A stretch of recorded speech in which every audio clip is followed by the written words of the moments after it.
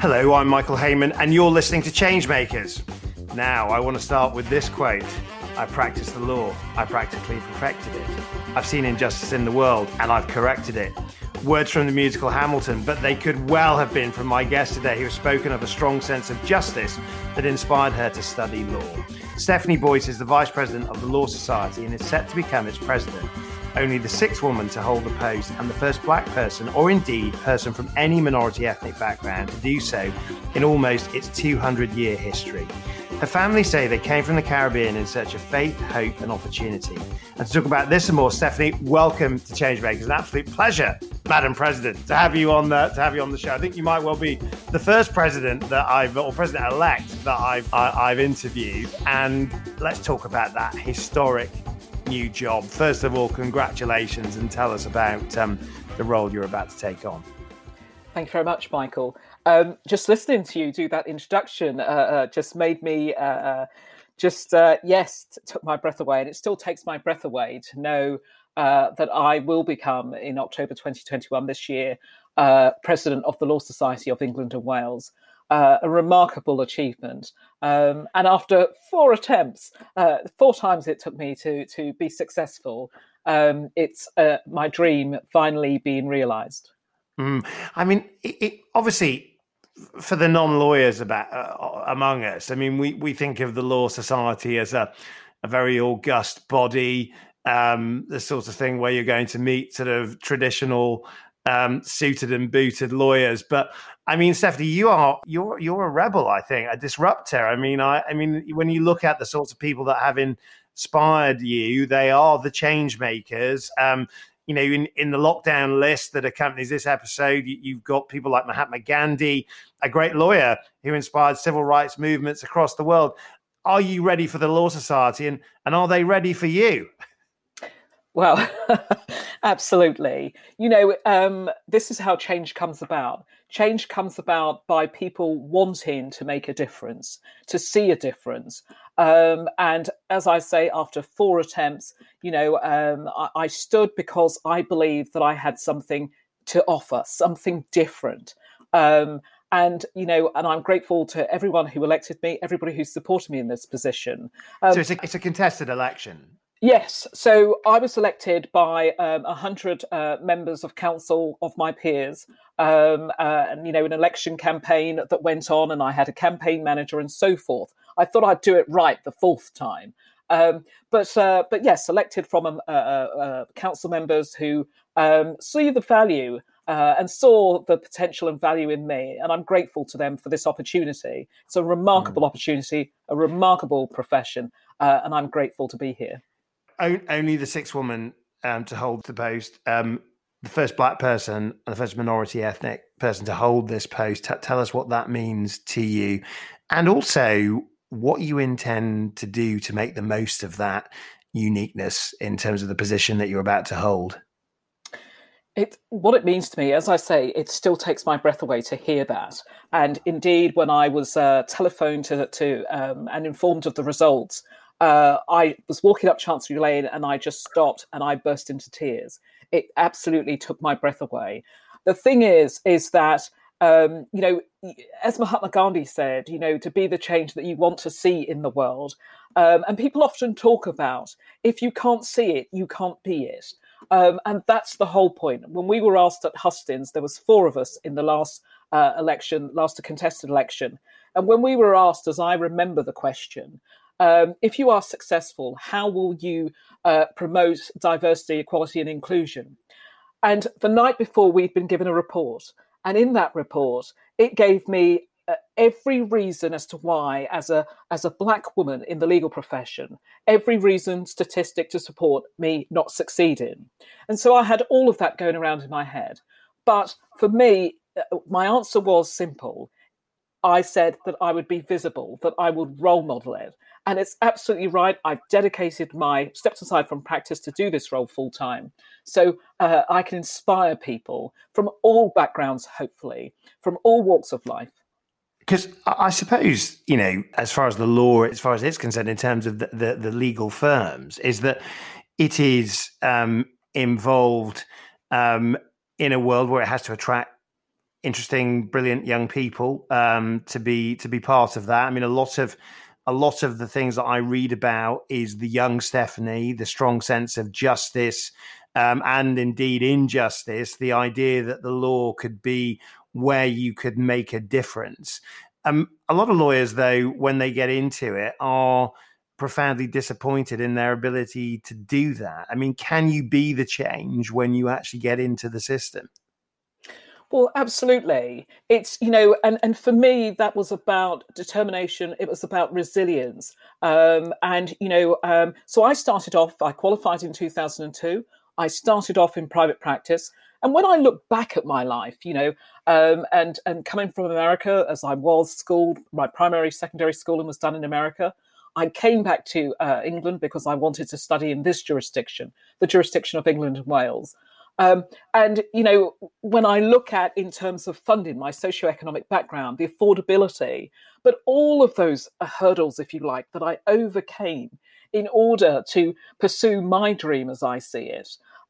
So you've got to be resilient. You've got to be determined. And I say you've got to keep pushing and push. Persevere until something happens. You mentioned the word dream, and I think it's interesting because when you were speaking, I was thinking about, your early years in the States growing up where, the idea of the American dream is such an important part of the folklore in terms of mobility. And then I was thinking about your mum and dad coming from the Caribbean, and your dad, he might well have been a lawyer. That actually that was one of the things I believe that he was interested in. But actually, the journey was based on the ideal of faith, hope, and opportunity. Pick up the story as it pertains to you, Stephanie, in terms of, I guess, that family background and the values that it instilled in you in terms of the person you've become. Well, absolutely. My grandfather was the first to come. He's no longer with us, but my grandfather was literate, but he instilled inside of us this idea that we were to make something of ourselves. He never said what, but we were to make something of ourselves. And he fed me, his hopes and his dreams. I lived with my grandfather for quite a while, whilst I was going through law school, university, and so forth. And then turning to my parents, my grandmother came in, I think, 1962, my father in 1964, my mother in 1967 to England. Obviously, my parents didn't know each other at that point. But, my own father at the age of 12 left formal education because my grandmother couldn't afford to pay for him to go on to higher education, i.e., the next step in formal education. And so he was forced to leave school. But he talked about, as he used to quiz us as children, and instilled inside of us the value of education. And for me, education is absolutely transformational. It makes a difference. I mean, the thing I was thinking about is, you come across as an incredibly driven, ambitious person. And, I wondered, to what degree was that having parents that were, interested in the idea of your mobility, your opportunity, the idea of a hopeful life? To what degree did that help you shape some of the ambition to go out and, conquer big goals and deliver a life of opportunity? I think for me, it was, the stories, listening to the stories that they told, the fact that they left the Caribbean to come to a foreign land, a cold land. My grandfather used to talk about how cold it was here. The fact that, he saw snow for the first time, and the stories that, that my mother told, my father told about, having to wash the washing in the back garden and so forth, and outdoor toilets. And again, that idea that I could not forsake my grandparents, or my parents indeed, by not doing something with my life, because they had made sacrifices, and it was incumbent upon me to do something to lift myself up. I couldn't disrespect them by not doing anything. I interviewed June Sarpong from the BBC, who you might know, and she was talking about really the Black experience in the States and the US. And her point was that in the UK, there's better integration, but the US experience is one where opportunity is a big part of the ideal, the story. In terms of your compare and contrast, having been educated in the States, I mean, some of that ambition feels straight out of the US playbook. I mean, is that the sort of part of the lucky vital ingredient in your story, do you think? Possibly. I think absolutely. I think looking back, America was the turning point for me. Going to America at the age of 12, I had been thrust into this unknown world from the sleepy market town in Buckinghamshire to a military base in Plattsburgh, upstate New York. People were different. The culture was different. Everything was different. But America, the ideal of the American dream, if you could touch it, if you could just get to it. And for me, American would have a lasting impression upon me. It still has a lasting impression upon me, but quite rightly, the experiences that I experienced there would shape me into that person who was driven just to do and pursue my dream. I mean, it strikes me you're not a person that likes closed doors. I mean, your top tip for life is every door is open if you push, perseverance until something happens. I mean, you chose a career where it's not renowned for its opportunities for women, and certainly not for Black women. And yet you've reached the absolute pinnacle of it as the new president of the Law Society. In terms of that journey that you embarked upon from qualifying as a solicitor and then finding your way in the profession, what did you learn about yourself? And do you think it would be different for you if you were starting again now than it was then? I think if I was starting today, January the 12th, 2021, I think it's difficult because of COVID. Has really shone. With the obvious point that COVID is stopping everyone from being together. Yes, quite right. Yeah, but also because we've seen cutbacks. I was fortunate enough to be the recipient of a grant. I received funding, although I did have to borrow money. Because I didn't have the bank of parents or grandparents. Although my grandfather provided me with refuge, but I didn't have that financial support. And the more. For me, one of the other things I say is, the advice that people will give you is not necessarily, you've got to know which advice to take and which advice to leave alone. And if I had listened to people, when I was applying for loans, as I did, and people were saying, you're going to end up in debt, it will take a lifetime to pay off that debt. The law is not for you. And I still hear that today. And I say to people, don't listen to that. You have to do what the dream is inside of you. It wasn't given to anyone else. It's what's inside of you. And that, as I say, what has driven me. And I think even today, I would have still, because I've always been fascinated with the law, always wanted to be, from an early age, as early as I can remember, always wanted to be a lawyer. And so that was the dream. And there were people who told me, don't go into the law. But I wasn't prepared. That's quite an entrepreneurial side to your nature as well. I mean, I suppose as well as the kind of, the internal quest to pursue a career about justice, there is, quite often in a lot of entrepreneurial stories, you'll hear that point of, no, don't do it. These are the obstacles that will defeat you. But for you, those were, I guess, the things that partially motivated you, were they, in terms of actually pushing on through and proving to yourself that it could be done? Well, absolutely, and proving to other people, because the more they told me I couldn't, was the more I was determined that I could. And, even thinking about my election after 4 attempts to become an office holder, there were people who told me, go home and rest, Stephanie, you're embarrassing yourself. We will never in our lifetime see an ethnic minority become president of the Law Society. And it was all those things that I pushed against and wasn't prepared to listen to. I mean, did you, in terms of your own life experience, I interviewed Ruby McGregor Smith, Baroness McGregor Smith, as she now is, and of course she's done a lot of work on really, I guess the underutilized potential of minority ethnic talent in the workplace. In terms of barriers in your career, did you ever feel that race and identity ever stopped you? Were there moments where you faced that ceiling head on and thought, I just can't get past this?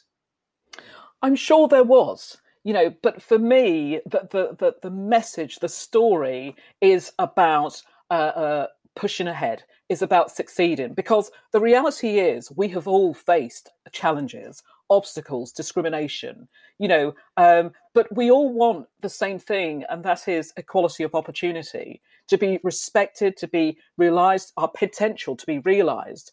And so for me, it wasn't, and I know individuals who will stumble at the first hurdle and they will give up. But for me, this is where resilience comes into it. This is where picking yourself up, because there were times when I got knocked down and I cried and I thought, why am I not getting through? But looking back, it was those delays, if you like, those twists, those turns, those detours that made me stronger, made me more determined. And I suppose the issue is that, are you the signal of where this goes from here? Because, most of the professions are well known for recruiting from similar social settings, from similar university experiences. And you are a person that stands apart from that. And I suppose a lot of people will say, well, we hope that Stephanie is the signal in terms of the change. And there's very much the shape of things to come in terms of being a more diverse and inclusive profession. Others will say, actually, this is a one-off example, and look at the wider data in terms of just the sheer numbers involved, and the figures don't look good. Where do you stand? Is the law changing fast enough, and do you feel optimistic about that change?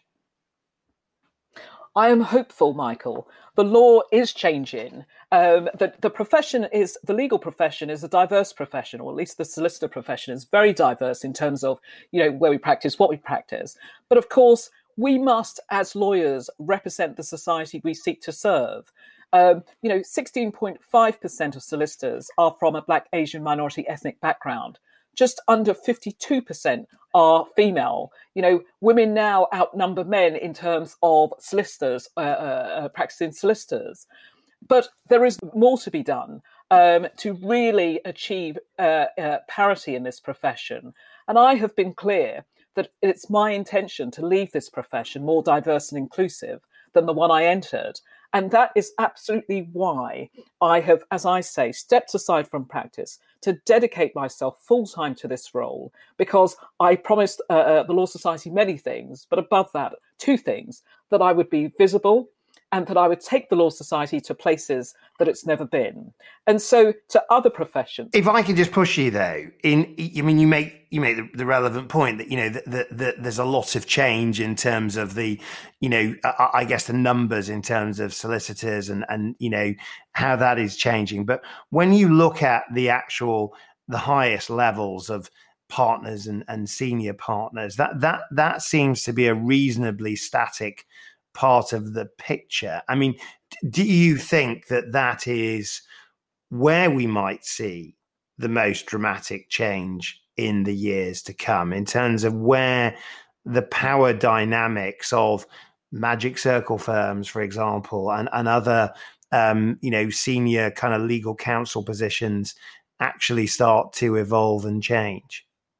Well, absolutely. It takes, as I say, to leave or to achieve a more inclusive and diverse profession, it must be a shared ambition, taking each and every one of us playing our part. And that's from the most senior professionals, the most senior decision makers, right through to those who are in HR, right through to how we think about and distribute work, how we hire individuals and so forth. So one of the things that the Law Society has done is we put together, following the abhorrent events earlier in the year last year, is we put together some roundtables, and we came out last year with a report that was aimed at the experiences of Black, Asian, minority, ethnic solicitors in the profession.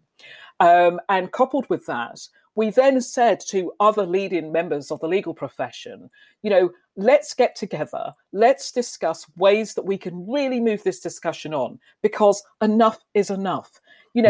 This profession should be open to all, regardless of... Well, I mean, and I just wanted to, obviously you mentioned last year, and obviously the summer saw the major marches of the Black Lives Matter movement, of, a pretty all-encompassing debate among a lot of businesses, where a lot of the conclusions were not enough is being done. Actually, things have really got to change. How did that play out within the law, within a profession that some might say, well, it's very conservative, resistant to change? I mean, did the Black Lives Matter, did the moments that people saw on TV permeate, or indeed were involved with, by the way, did they permeate into the sort of the boardrooms of law firms to actually say, well, actually, let's take a look at ourselves in the mirror? Well, absolutely. So a number of firms, a number of legal businesses put out statements. The Law Society put out a statement in support of the Black Lives Matter movement, and what was going on, and denouncing discrimination, because it has no racism has no place in a profession as ours. And so other businesses have gone even further and introduced targets and have set targets around appointing Black, Asian, minority, ethnic individuals to their most senior rungs. And of course, that is all welcomed. And the Law Society, in respect of its own work, has got together and put together, under the umbrella of ACT, Achieving Change Together. We started with roundtables, and that will culminate across the presidency of our current president, David Green, and myself, and probably our deputy vice president as well, as to how we really move the dial on, how we move the discussion on, and we start to see impact, we start to see change. I was going to say, because I think a lot of people will say, well, it's got to be more than roundtables, there's got to be action that's associated with it, and that actually it needs to have some fierce urgency in terms of the way that organisations pick up the baton on this. I mean, you're going to become president in October, when hopefully the experience of COVID-19 will feel very different to the one we're currently living through. When you look to that future from a kind of, as a hopeful, positive person, in terms of the environment for the law and the change you seek to make as president, how do you expect the landscape to? What do you expect to be finding at that point when you take up that role as president?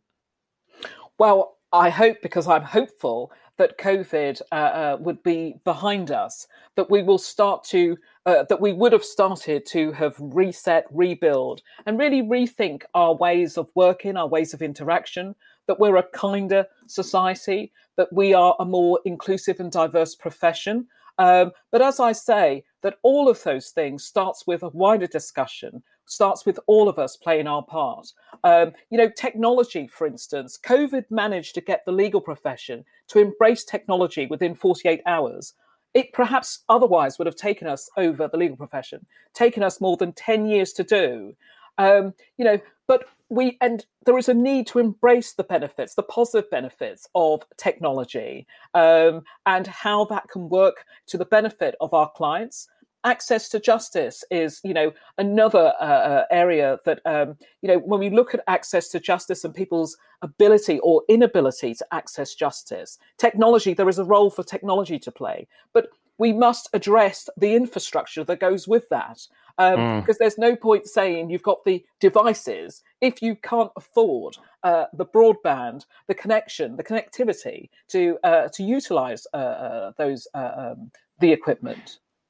Now, one of your lockdown soundtracks was Giant by Calvin Harris and Rag and Bone Man. And you said that since being elected as Deputy Vice President, it's been your ringtone. And the lyric is, I am a giant, stand up on my shoulders, tell me what you see. Tell me about giants and tell me what you see, Stephanie. Well, I am a giant. I mean, how that came about was that actually my brother, I hadn't heard it, and my brother, the great footballer Emerson Boyce, he forwarded it to me before I became Deputy Vice President. And I kept listening to it. And I'm a firm believer, as many of us will be, that anything that follows the words I am must come to you. So I am a giant. I just, you stand tall, you stand strong, and we are all standing on the shoulders of giants, people who have gone before. And so for me, every time I hear the ringtone that I haven't changed to this date and probably won't, but every time I hear that, it reminds me that I'm standing on the shoulders of giants, and it is my responsibility, it is our responsibility to lift people up, not to be detrimental to people in any way, but take people with us. And therefore, I stand on the shoulders of giants. So that's what it means for me. It's empowering. I mean, empowerment has been such a big theme of this interview in terms of actually how you've taken control of your career, your identity. Now you're going to take, sort of the helm of an organization, which is the professional body for solicitors. When you go back to that quote you shared with us in terms of the top tip, every door is open if you push. In terms of what we might see Stephanie pushing through in terms of the door of that next step, that next change, what if we were to sort of like take a view of what does a successful presidency look like from your perspective? What's the door you've got to open? I think the door that I have to open is the one that we are opening, and that is getting colleagues, not just in the legal profession, because the problems that we're experiencing in the legal profession, which is perhaps one of the more diverse of the professions, is that, this is a discussion that we all need to have in the professions, in our homes, in wider society. And that is, there is something, in my mind, inherently wrong when you look at someone and you see their colour, their gender, their socioeconomic status, all of those things, age, disability, and so forth. There's room for us all in this beautiful world. We all have a role to play. And it is right that we have equality, we have parity, and we're able to show our true potential. Because there are other Stephanie Boyces waiting out there, to succeed. So, let's give them an opportunity. Stephanie, I think I'd vote for that beautiful world. Room in it for all of us. Absolutely right. Thank you very much for joining me on Changemakers. And there you've heard it. Stephanie Boyce, the change-making lawyer, breaking down barriers and set to act as a source of inspiration for future generations. I think it's been a story of someone who says no to the narrative that's been written for them, has taken control of their own destiny and persevered until something happens. Or in her own words, every door is open if you push. I'll see you next time on Changemakers.